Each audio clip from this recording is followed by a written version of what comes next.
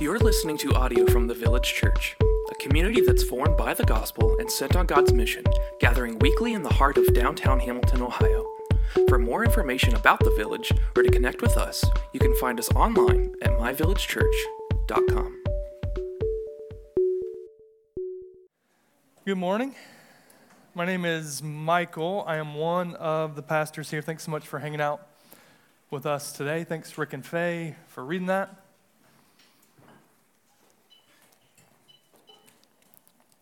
I am going to pray once again and invite you to join me. God, thanks for your word, that we get to sit under it together, that we get to read something that's been read and sang for thousands of years by your people, reminding us of the hope that you offer, of the God that you are, of who we get to be in light of who you are and your wondrous works. God, today would you invite us to remember and to see those wondrous works? And would you let that be an invitation to sing thanks with your people for all time? In Jesus' name, amen. Give thanks. I know, but you've already given all the thanks that you can give this week, right? I understand. And maybe some of you thought that you were off the hook for heart-filled gratitude until November of 2024. I understand you thought that Thanksgiving was something that happened one day of 1 week as a small sliver of your life. But it turns out that we get to have hearts filled with gratitude. We get to have hearts filled with thanks every day, all year long, for those who know, trust, and treasure the Lord above all. Right? For those who know and trust and treasure the Lord above all, we get to have hearts filled with gratitude all the day long. So today we launch into Advent. Now I know that's technically a week early for you church calendar type of people, but we're not gathering on Christmas Eve, the 24th, and so we'll do an Eve gathering, so we kind of jumped the gun intentionally to get us there through Sundays and including the Eve gathering as well. So we launch into Advent warming up our voices by singing psalms of thanks. Now, there are many types of psalms, and if you're curious about where to find those, they're about right in the middle of this big book, right? That's where you find the psalms. They are in the Old Testament, and there are many of them, like 150 of them. There are lots of them, and there are many types of them. First of all, if you refer to all of them, then you're referring to the Psalms or the book of Psalms, even though some of your Bibles say that it is the book of Psalm, which can be a bit confusing. And then you have each of the Psalms called Psalm 105, for example. And so essentially it's this. The word Psalm is songs. And so it's a book of songs, and each one of them is one single psalm or one single song of praise. So there are many types. There are psalms of praise. There are psalms of lament, and there are psalms of confidence and of kingship and of remembrance and of wisdom.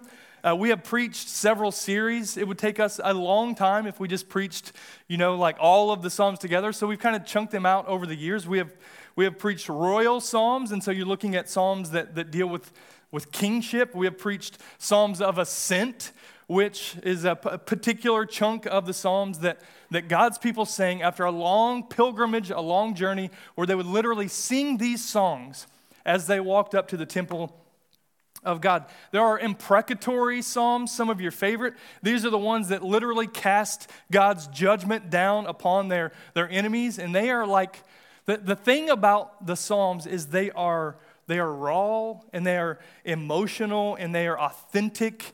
They're just wide open. And so if you thought that God's people just were just kind of soft and cowardice and just said the right things all the time and always had their suit jacket buttoned in the right way, you should spend some time in the Psalms, and you might be shocked at some of the things that you read in there.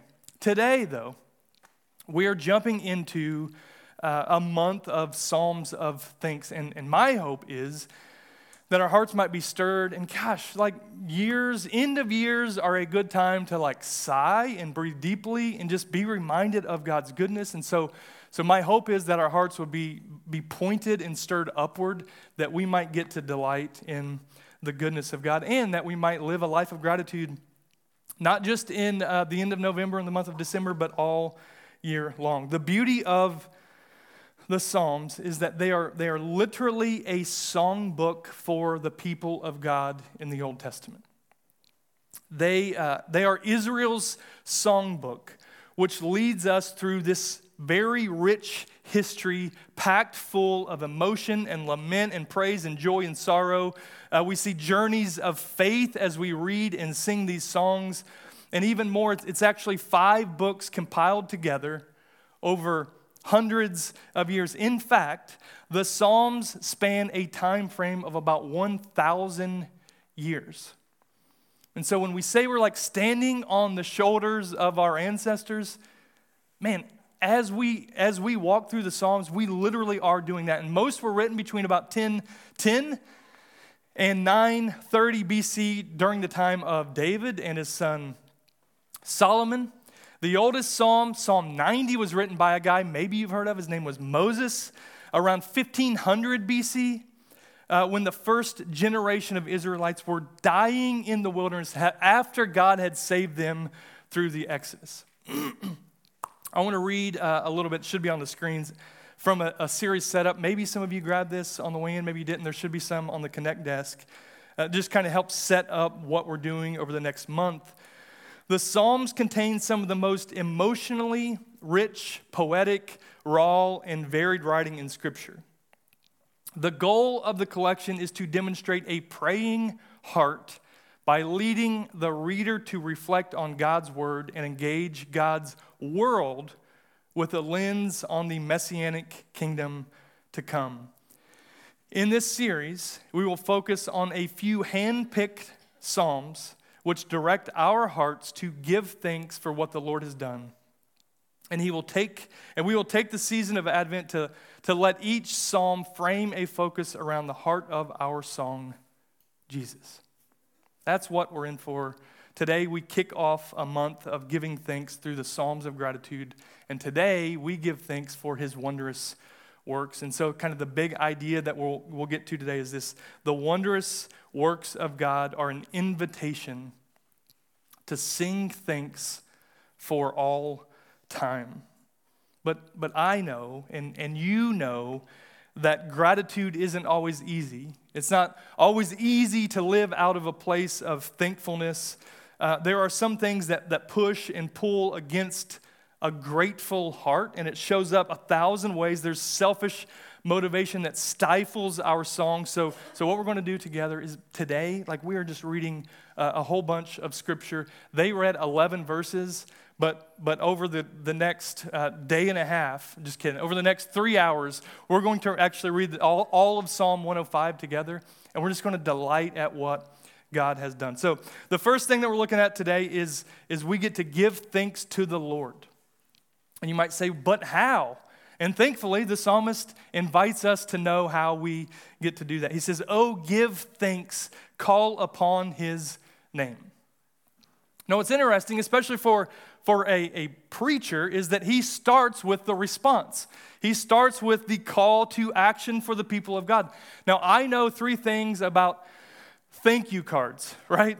I know that I have a family member who is dead serious about sending thank you cards. So much that for the course of my life, you go to like their child's birthday party or you go to Christmas or whatever, and it seems as if by the time we get home from that event, there is a thank you card with the gift that we gave in our mailbox. Now, I don't know if that's possible, but literally, like this person's desert. My mom, she's dead serious about thank you. Like, did you write them a thank you card? I'm like, Mom, I don't know if it's like maybe, or stamps. They're just so dang expensive, or like whatever, you know.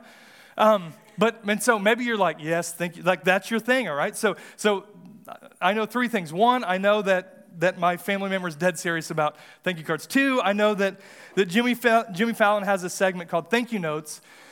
And it's hilarious and really good, and he just thanks, he just thanks people and things for common things that are really helpful and fun. And I also know this about thank you cards, that if you fill out a Connect card, then you get one of these in the mail, right? And some of you are like, hey, I've seen that, right? And some of you are like, hey, where's mine? So if you fill out a Connect card, and here's the thing, it's a two-way street, and you write in a way that those in the connections team and myself can actually read your name and your address, if you put that on there, then on Monday, I write one of these things, and I say, hey, thanks. It was really great in connecting with you. Or I say, hey, I didn't get a chance to connect with you, but that would be awesome. So here's the thing.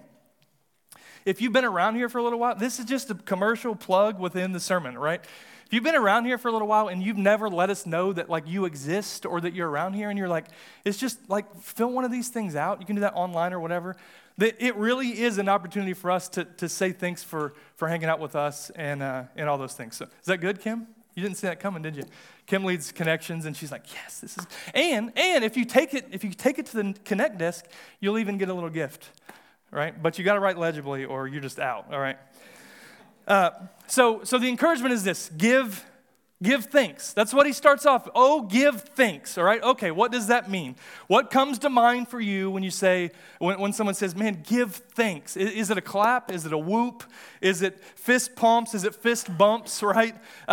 Is it the wave? I know school pickup lines and drop off lines are tough. And it's always you're just trying to get through.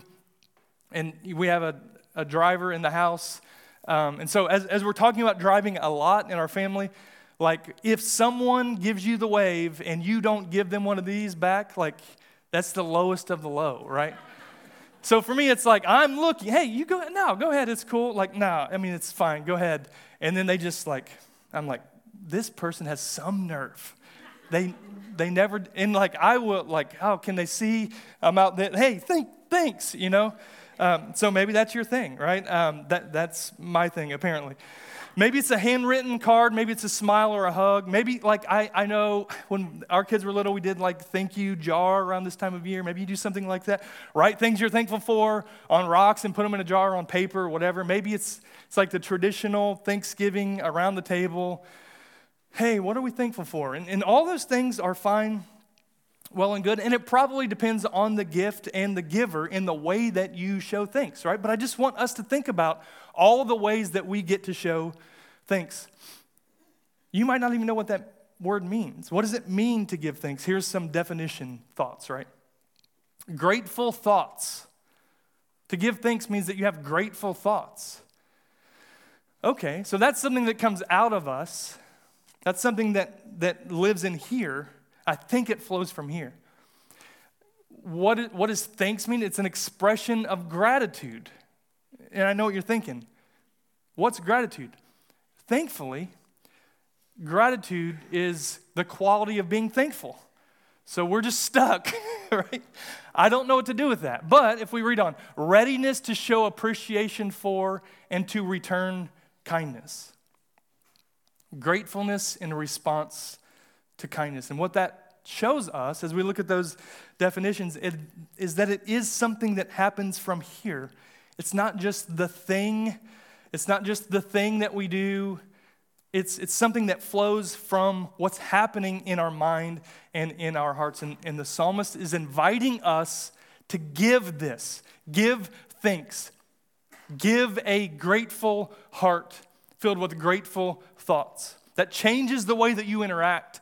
And then he shows us what we get to do. In Psalm 105, I'll read 1 through 6 quickly. And just this is what I want you to think about. What are the words telling us to do? Give thanks to the Lord. Call upon his name. Make known his deeds among the peoples. Sing to him. Sing praises to him. Tell of his wondrous works. Glory in his holy name. Let the hearts of those who seek the Lord rejoice. Seek the Lord and seek his strength. Seek his presence continually. Remember the wondrous works that he has done his miracles, and the judgments he uttered. O offspring of Abraham, his servant, children of Jacob, his chosen ones. So what are the calls to action? Call upon him. Call out to him. If you're a parent, like I know that it can be frustrating when your little child just, Mom, Dad, and you just stop calling upon my name. But I think as the kids grow up, then you're just like, no, like, just call, like, do you need me? Like, call upon me. Like, just like say, hey, hello, hey, Dad. Like, that's a good thing. So we need to call upon our Father's name. We get to sing to him. And some of you are like, nope, I'm out. And that's okay. Like, we understand if you're that bad, then maybe, I'm kidding, right? But we get to sing to him. We get to let the overflow of our heart's delight be a song to his ears. And maybe that shows up. Gosh, when the church gathers like this, like, we get to sing these truths together, right? What does it look like to sing to the Lord? Maybe it's like a state of mind, but maybe it's actually words coming out of you through melody. Glory in his name, right? Shine light brightly in his name, through his name, to his name. Seek his strength and his presence. Dad, I'm in trouble and I need help. What is it, child? What is it? Like, the Lord says, call upon him. Cast our cares and our anxieties upon him. Why? Because he cares for us. So these are all ways that the psalmist is inviting us to give thanks. Seek his strength and his presence. Remember his wondrous works. You may struggle to read God's word. I get it. But spending time in both the Old Testament and the New Testament reminds us of who God is. Right? And that's not, I'll say this again, but that's not merely a theological exercise. That's stirring our hearts that we might know him so that we might remember what's true of him, that we might remember what's true of us, that we might remember his promises, that we might remember his promises of the past, and that we might remember his promises to us that have yet to come in the future. So these obviously are not the only ways to give thanks, but they are some beautiful ways that flow through those who are thankful for God's saving work to them for all time. So why wouldn't we then live a life of thanks? Why wouldn't we do those things, right? What prevents you from living a life filled with gratitude in response to who God is? Well, I think there are a couple things. One, we are unaware of his wondrous works. You might simply be unaware, like you don't know, or maybe if you've been around for a while, you're part of the church, or like whatever, you know, but you assume, you take for granted what God has done. So when we read things like I'm going to read in the next few minutes that just show us his saving work through by saving his people Israel at the hands of Pharaoh in Egypt and all these things, we just say, yeah, we know that. And we say things like give thanks to God for he has saved us from our sin. And we say, yeah, obviously, I know that. Like, we are unaware of his work. Maybe we just don't know. Maybe you're shallow in your faith, or you're just trying to figure stuff out, and you've never swam through this book, and you just have no idea what God has done. Like, no matter where that finds you, we get to find a way to see what God has done for us. How are we made aware of his work? And what I'll tell you is that we get to behold this as trustworthy and true, and we get to build our life around it. Like, you can't live a life committed to, and certainly filled with gratitude, without knowing what God has done for us, without knowing who he is, without knowing who you are. And this thing right here, This is the key. It is the hinge to unlock all of that. The second thing is we might overestimate our own works. Anybody? Even if we know God's word or we know his works, we might think that the hinge to getting us eternal life or the hinge to putting ourselves in a place to actually pleasing God is the works of our own hands, the things that we do. And that's moralism.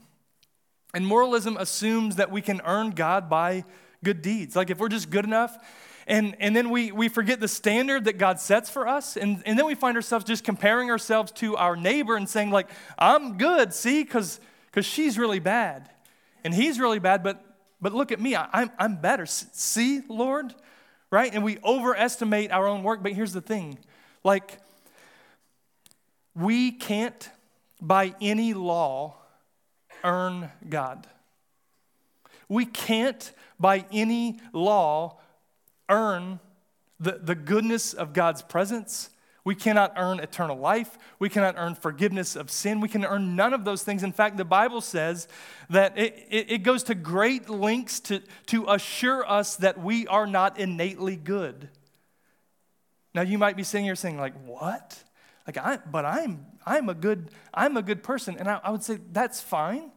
But we get to see what that means. That means we get to wade through God's word. We get to see how good he is, what that standard of righteousness and goodness is for him to call us his people.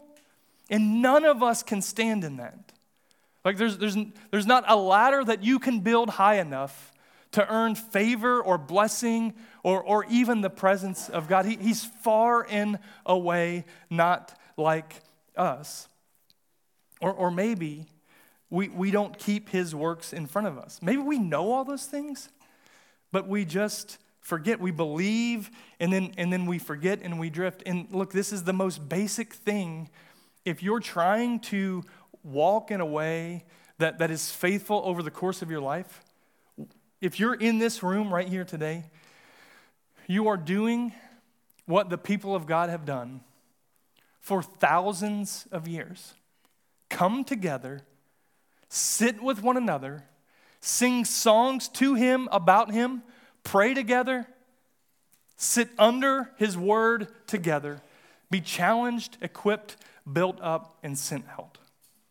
Like what you're doing today is not a small deal. Now, you know, and I know many of you, and some of you are like, you're walking with God and things are good, and like, man, I just feel, read my Bible and whatever, and then I talk to you 3 months later, and you're like, oh gosh, like it's terrible, things are tough, and I just keep being drawn to sin and whatever, and then you look and you're like, but you failed to gather, even just to gather with God's people. You've not been showing up regularly. Look, and this is not enough. This is not enough. But without this, man, it's just so hard to be by yourself. You're like that like three-legged baby antelope. Like you will get devoured by the lion in the Sahara. Like it's a wrap. It's over. We must gather together. It's not a small deal. The psalmist knows this, which is why he wrote this, which is why the Spirit preserved this, which is why we get to sing this song along with God's people for all time, even today. And what I want you to know is I don't think that things were much different for these people as they are for you and me. Like we have this tendency to read the Old Testament and think like, oh, they came together in the temple and everything was like robotic and they saw God and still they forsook him. Look at your own life. You didn't walk in here in a spirit-filled trance and you just do the things and pray the prayers. They lived life just like you did. The context was different. They sacrificed temporarily in hopes of a permanent sacrifice that we have that they didn't have. There's this out of sight, out of mind. We must gather together with God's people. The Bible's crystal clear. Like, do not forsake doing just this. Opening up this. Opening up this. Opening up this. Opening up this. So we get to gather and read and meditate on God's word and remember to remember. That's what the invitation is. The second thing is the Lord has done wondrous works. Well, but what has he done? Like, there's this saying, what have you done for me lately, right? And people use that casually, like, yeah, like, where's that person been? Or like, yeah, I'm just not into it because I haven't seen them in forever or whatever. And it highlights a couple things. One, it highlights forgetfulness. Like, what have you done for me lately? Because maybe you've done something in the past, but I haven't seen, it's been a while since I've benefited from your existence. That's what the line means. Now, you would never say that. But secondly, it highlights humanity's need to be served. What have you done for me lately? There's this other line, and maybe you've heard this, and maybe you haven't. And it says this, let's just say I'm doing it for an old pal in the army, right? There's this movie, it's called White Christmas, and you can love it or hate it, it's fine. If you love it, talk to Kim, she loves it. It's like one of her favorites.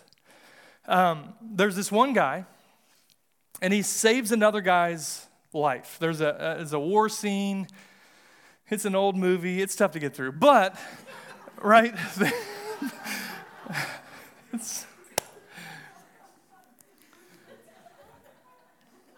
it's good. It's good. It just took like 30 times to like get what's happening, right? Now it's on me. I'm dead. So there's this chimney, and there's a war scene, and the chimney falls, and the one guy, grabs the other guy and saves his life. All right. The rest of the movie, this is an oversimplification, is a charade of forced gratitude and a reminder of indebtedness. I won't even ask you if that's fair. That's an oversimplification. But so one guy saves one guy, and then the rest of the movie, it's just this one guy saying, hey, can you do me this favor? And one of the guy that he saves is like a singing star guy, whatever, big deal. And can you, because I saved your life, can you read my script? Because I saved your life, can you, date this girl? And guilt is the angle, because everybody's got an angle. And if we're not aware of the wondrous works of God, then we won't be able to live thankful and joyful lives joyfully. That's like really important. Like that right there, that mentality of thinking like, oh, God has done things for me. And so like I probably should do things for him, right? But this is what I want you to know. That is not good news. That is not the invitation of the gospel. That's not gospel motivation. That's guilt motivation. Like Christmas, I remember when I was a kid, teenager or whatever, going to church and Easter productions, and like I felt like the goal, and this was probably my miss, but felt like the goal was just to feel really bad about what I've done. And then like live my life like, oh, okay, so man, I really need to get my stuff together because he's really done a lot for me. But we miss the hope, and we miss the joy, and we miss the love. The gospel, it doesn't motivate us through guilt trips, but reminders of our great God. Remind us of our great God's love. And when we're reminded of his love, then we're invited to live in light of that joyfully. It's a game changer. If you thought that following Jesus had to mean that you just have a sad face because you're not satisfied by all the world offers you, yeah, I don't get to do that anymore, and you just kind of go. No, following Jesus offers you the greatest level of fulfillment of satisfaction, of life, like a real life, the fullness of life that anything in this world can offer, right? But we must acknowledge and see and remember his wondrous works in order to do that. So we have to figure out a couple things. One, we have to figure out, what is the psalmist talking about? What are these wondrous works? Like, what wondrous love is this that we see for them then? And then we have to figure out, what is the Spirit even today reminding and pointing us to through the psalmist? For us now. Them then, us now. So the psalmist in 105, 7 through 42, he shows us, like, what has God done for me lately? Like, well, we get to see this. So if you have a Bible, man, open the thing up and follow along with me. I'm just going to be reading for the next few minutes. If you have a pen, circle or underline. If you're looking on an app or whatever, highlight if you're able. When you see something that God has done, and look at all of the action that the psalmist is inviting us to see, right? Starting in verse 7, 105, 7. He is the Lord our God. His judgments are in all the earth. He remembers his covenant forever, the word that he commanded for 1,000 generations. So when I say for all time, God's very mindful. He's not short-sighted. He's about his people for all time. The covenant that he made with Abraham, his sworn promise to Isaac, which he confirmed to Jacob as a statute, to Israel as an everlasting covenant, saying, to you I will give the land of Canaan as your portion for an inheritance. A promised land. The psalmist is pointing back to what God has done in Genesis through Abraham, Isaac, and Jacob. Those are the patriarchs, like our first ancestors in God's faith family. He goes on.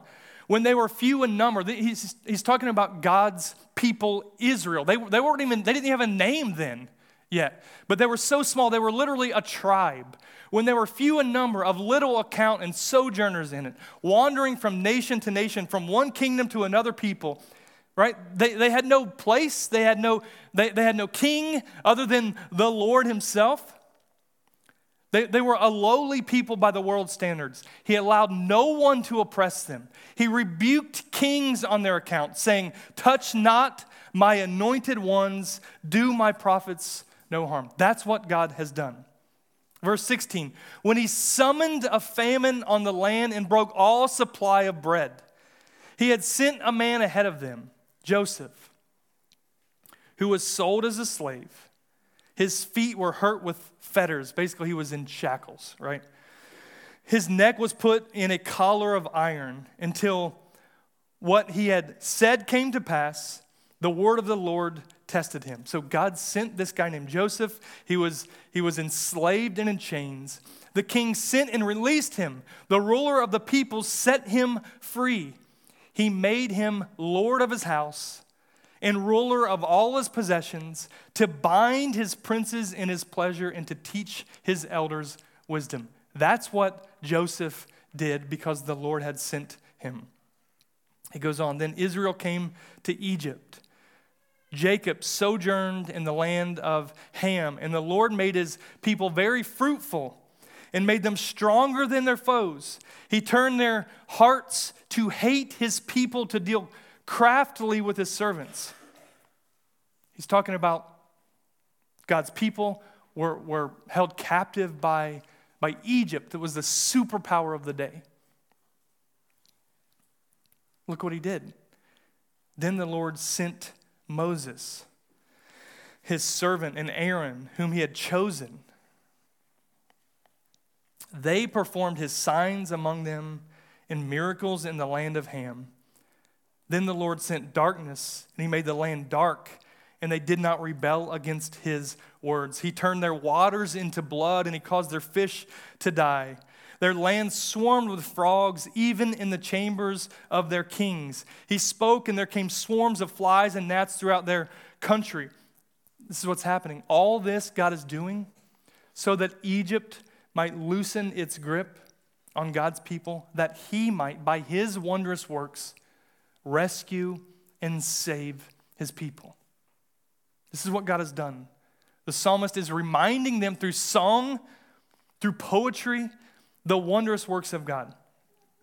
He gave them hail for rain and fiery lightning bolts through their land. He struck down their vines and fig trees and shattered the trees of their country. He spoke, and the locusts came, young locusts without number, which devoured all the vegetation in their land. He ate up the fruit of their ground. He struck down all the firstborn in their land, the first fruits of all their strength. All that is his opposition to Egypt. Then he brought out Israel with silver and gold, and there was none among his tribes who stumbled. Egypt was glad when they departed, for dread of them had fallen upon it. All right, if you want to know the long, this is the short version. If you want to know the long of this, read the book of Genesis and read the book of Exodus that tells of all of these things, right? He spread a cloud for covering and fire to give light by night. Literally a pillar of cloud. Literally a pillar of fire guiding his people. They asked and he brought quail. He provided for them and gave them bread from heaven in abundance, manna, literally like cornflakes for breakfast every single day. From nowhere. He opened the rock and water gushed out. It flowed through the desert like a river, for he remembered his holy promise and Abraham, his servant. I share all that with you to show you that these are our people. This is our God. These are the wondrous works that he has done. He has promised. He has saved, rescued, and brought his people into a land of promise, setting the foundation for descendants as numerous as the stars. He has remembered and not forgotten. He has promised and he has delivered. Imagine God's people singing this song in the worst of the worst as a nation established in and by God.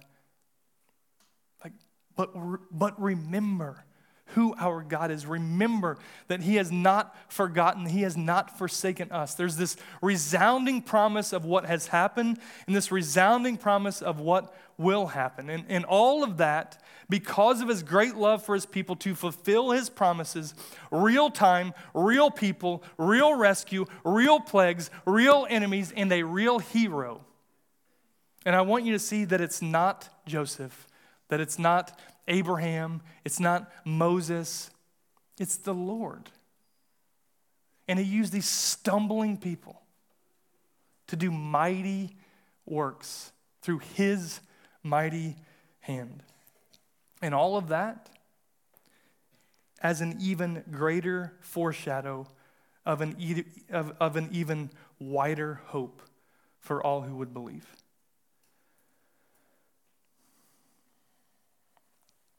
Man, it's so easy to read Old Testament stuff and be like, yes. But I've said this before. If you ask a Jew, a Hebrew, why God loved them, how they knew, they would say, because he has rescued us. And they would point to this account that we just read in summary. This was the cross of the Old Testament for God's people. So we don't get to minimize their story, but we get to see that God was building an even bigger story with an even bigger table, and even more rooms, an even wider scope, an even wider invitation list for God's people to be with him. For us, same Savior, the Lord our God. Different time, different context, different names. Christ, our Savior, is born. So as they would sing this song, think about, I want to read in Romans 5. Think about how often every song that we sing is really about this for us. For while this is in the New Testament, so this is pointing to Christ's work, Christ's salvation for us. While we were still weak, just like those wandering around the desert, while we were still weak at the right time, Christ died for the ungodly. For one will scarcely die for a righteous person, though perhaps for a good person one would dare even to die. But God shows his love for us, not by sending plagues on the enemy, but by sending his wrath on his Son to save us, the enemy of God. In this, while we were still sinners, Christ died for us. Since therefore we have now been justified by his blood, much more shall we be saved by him from the wrath of God. For if, while we were enemies, we were reconciled to God by the death of his Son, much more, now that we are reconciled, shall we be saved by his life. More than that, we also rejoice in God through our Lord Jesus Christ, through whom we have now received reconciliation. Then it was God pulling out a people to be with him here. Christ's work, God's rescue plan to pull out a people to be his people, that he might be our God. Remember the psalmist, he said he sent a man ahead of them, Joseph. He sent one, he was a slave. Joseph was a slave. He was injured and shackled in iron. He was tested. And the king sent and released him to be lord of the king's house, ruler of all his possessions, to bind princes as he pleased, and to teach even his elders the wisdom of God, just as Joseph was sent to rescue Israel. Christ sent in his likeness to save the world. The power of gratitude, it's not like just say thanks. That's not where it comes from. But it's reciting this truth and these realities which reshape all truth and all reality. God's people have given thanks for and have remembered and have sang and declared and taught and embraced this truth and these realities for all time. And when this truth, Christ rescuing us, not because we deserved it, but while we were enemies, when that is the white noise of the soundtrack of our lives, and I say it that way, like it's just there all the time. Everything we do, it's informed by this reality. Like 2 years ago, we were in New York, and I got these sunglasses because I didn't have any, and I'm a baby, and I can't look at the sun, I'll die. And just this past week, I found them in my car, and Irie put them on. She was like, oh my gosh, like she was looking at something, and then she was like, she took them off, and she was like, oh my gosh, like the world doesn't look quite as cool without these glasses. And I was like, you don't either, because they're really cool, right? I love New York, but the reality is those glasses, they make everything like almost like have a blue hue, and they do reduce the sun glare, but it just makes everything just look cool. And here's the reality, it makes everything look like lively rather than dull. That's what keeping this in the forefront of our mind, the kick drum of our heart, the white noise of everything that's going on. When this is, it makes everything look different. It redeems everything that we see, even the bad stuff and the good stuff. It looks different when these things are in front of us. And it frees us to live from a place of gratitude, not burden, thankfulness, not guilt. So what does it look like to respond to his wondrous works? We get to sing of his salvation. Right? The songs that we sing up here, they matter. Like we care about the words of the songs that we sing. Are they about how great we are? Are they about how great God is? We get to anchor our hope to his salvation. Like the hope of all hopes. Not like I hope those funds come in or or I hope the test is whatever. No, the hope of all hopes in life or death. We get to anchor it in these realities, and we get to delight in his salvation to us, for us. It changes the way that we think. It changes the way that we live. See, this isn't about some vague theology, but he died for me while I was against him, and all of my life is a drink offering poured out back to him, not out of duty, but out of delight. And the last thing is this. The wondrous works are the chosen's delight. This is how the psalmist concludes in verse 43. So he brought his people out with joy. Again, what's that mean for them? What's that mean for us?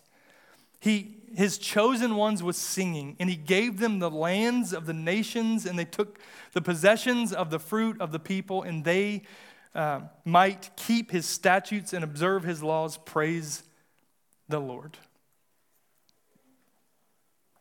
Wondrous works of God are our invitation to sing songs of thanks for all time. The song of God's chosen, past, present, and future.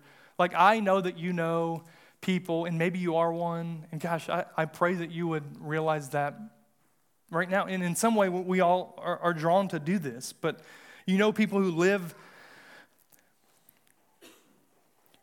don't live a life of thanks. And like the grumbler and the complainer. Do you know him? Maybe you are. Are you him? Are you her? No matter what goes well, they focus on the negative, and no matter the time of day or the season of life, the only reality they see is the way that people are against them, and everything's negative, and they miss the beauty of the moon because they're focusing on the what-ifs of the dark side of it, even though it's not even in view. It's like Eeyore, he's a Winnie the Pooh character, and he always says, like, I'm Eeyore, nobody cares, right? He's just it's just a cloud, just a cloud following him around. Do you know that person? The reality is it's easy to fall into the trap of negativity. And to be clear, I am not inviting us, I'm not encouraging some blind optimism, some shallow happiness. I know that guy too, that just no matter what, like, hey, and you're like, but you've just suffered. Yeah, but it's like, okay, you got to be authentic and raw because of these truths. We're not going to be phony, but it does shade everything. And it's easy to be drawn into a culture of downcast thinking. Think of like circles at work, your work, not my work, where, I'm kidding, social circles, team stuff, classroom stuff, whatever. Like, you're just around these people and they just talk bad and everything's just like, we get to be mindful of that. In fact, God's people, they get to shine light against that darkness. We like, what's the opposite of delight? It's despair and misery. And what's the opposite of singing? I don't know. I thought about this a little bit. Is it silence, maybe? Is it whispering? I don't know, but I think it's grumbling and complaining. And the invitation is to sing the wondrous works of God with everything that we have. Man, Philippians, Paul tells us, do all things without grumbling and disputing. Like, are you just a hard person? You just grumble against everything just because? You just want to push against it just because? And he goes on, that you may be blameless and innocent children of God without blemish in the midst of a crooked and twisted generation, among whom you shine as lights in the world, holding fast to the word of life. It's literally gratitude and thankfulness it's light waging war against darkness.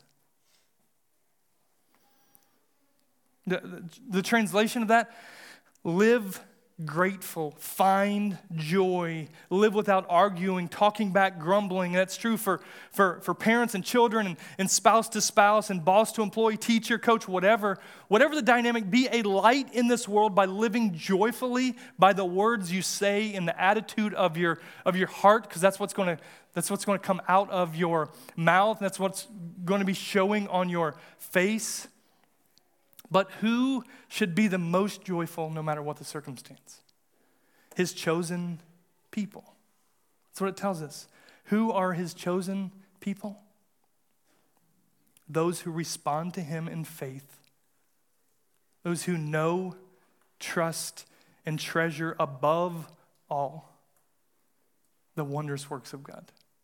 That's who get to be more grateful and more joyful and filled with thanks and gratitude. Those who know and embrace the wondrous works of God on their behalf, those are God's chosen. And although we don't deserve it, although we can't earn it, although he died so we can live, and as he brought them from Egypt with joy and singing, so we are rescued from our chains just the same, with joy and singing, with gratitude and thanks. Now, I'll close out with one ridiculous story I saw on Instagram this week. It was and I did fact check this, so it wasn't just, like that. The band can come on up, but you better listen to this. It's really good. So there's this guy, 1957, Harvard research, Dr. Kurt Richter. He put rats in a pool or buckets of water or whatever, and he was measuring how long they could just swim without being exhausted and drowning, right? And they sank in like 15 minutes was like the max, and they would, I don't know how many rats were injured in this experiment, but he would snatch them up before they drowned. He would clean them off, put them back in the pool, moments later, right? And this is just wild. So they just exhausted themselves literally to the point of death. They were rescued, cleaned up, thrown back into that.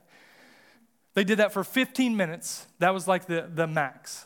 How long do you think that those rats swam the second time? Right? And I'm thinking, as this compelling Instagram story is over, like the voiceover, he says, how long do you think? And I was like, 10 minutes? And he was like, 10 minutes? And I was like, maybe 5 minutes? He's like, 5 minutes?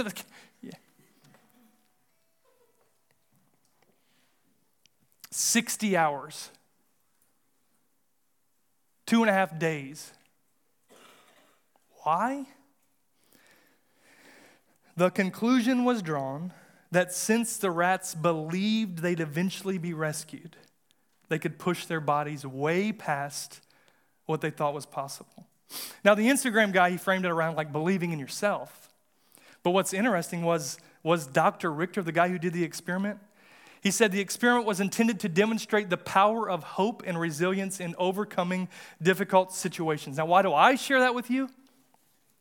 I share it to point to how belief in what's sure, belief in what's true, and hope in what is promised can change our attitudes, hearts, and our song, even in the worst parts of our life. Like, we have a promise before us. And he's never failed to deliver on his promises to his people for all time. And he will return to make all things new. He's done the work. We get to behold the hope that is sure. We get to respond. You can sit right where you are. You can stand up, sing. There'll be some reflection questions on the screens. You can sit over there at the prayer bench. You can kneel and pray by yourself. You can pray with someone by that tree back there. My wife and I would love to pray with you at the end of this aisle. For those who are in Christ and those who behold this truth as a reality, those who've been saved by Christ's work, by faith and confidence in who he is, we get to respond by taking communion or the Lord's Supper. We get to take the cracker and the juice, and we do that, the bread and the juice in remembrance of what Christ has done. We get to remember that his body was broken, that his blood was spilled so that we might not only have hope, but that we might receive the forgiveness of sins, that we might receive eternal life from God. And what we get to do in response is to live lives of thanks, joyfully embracing this meal with him. God, thank you for your goodness and your grace. Thanks that we get to have hearts fueled by your generosity to us, and we get to give thanks with all of our life. Thank you for Jesus. Thank you for your people. Thank you for the story and the journeys that you lay before us in Psalms like this one, that we get to see the stories of our brothers and sisters who lived way before us. But we get to see the same hope and truth, the God of promise, the God of our salvation. In Jesus' name, amen.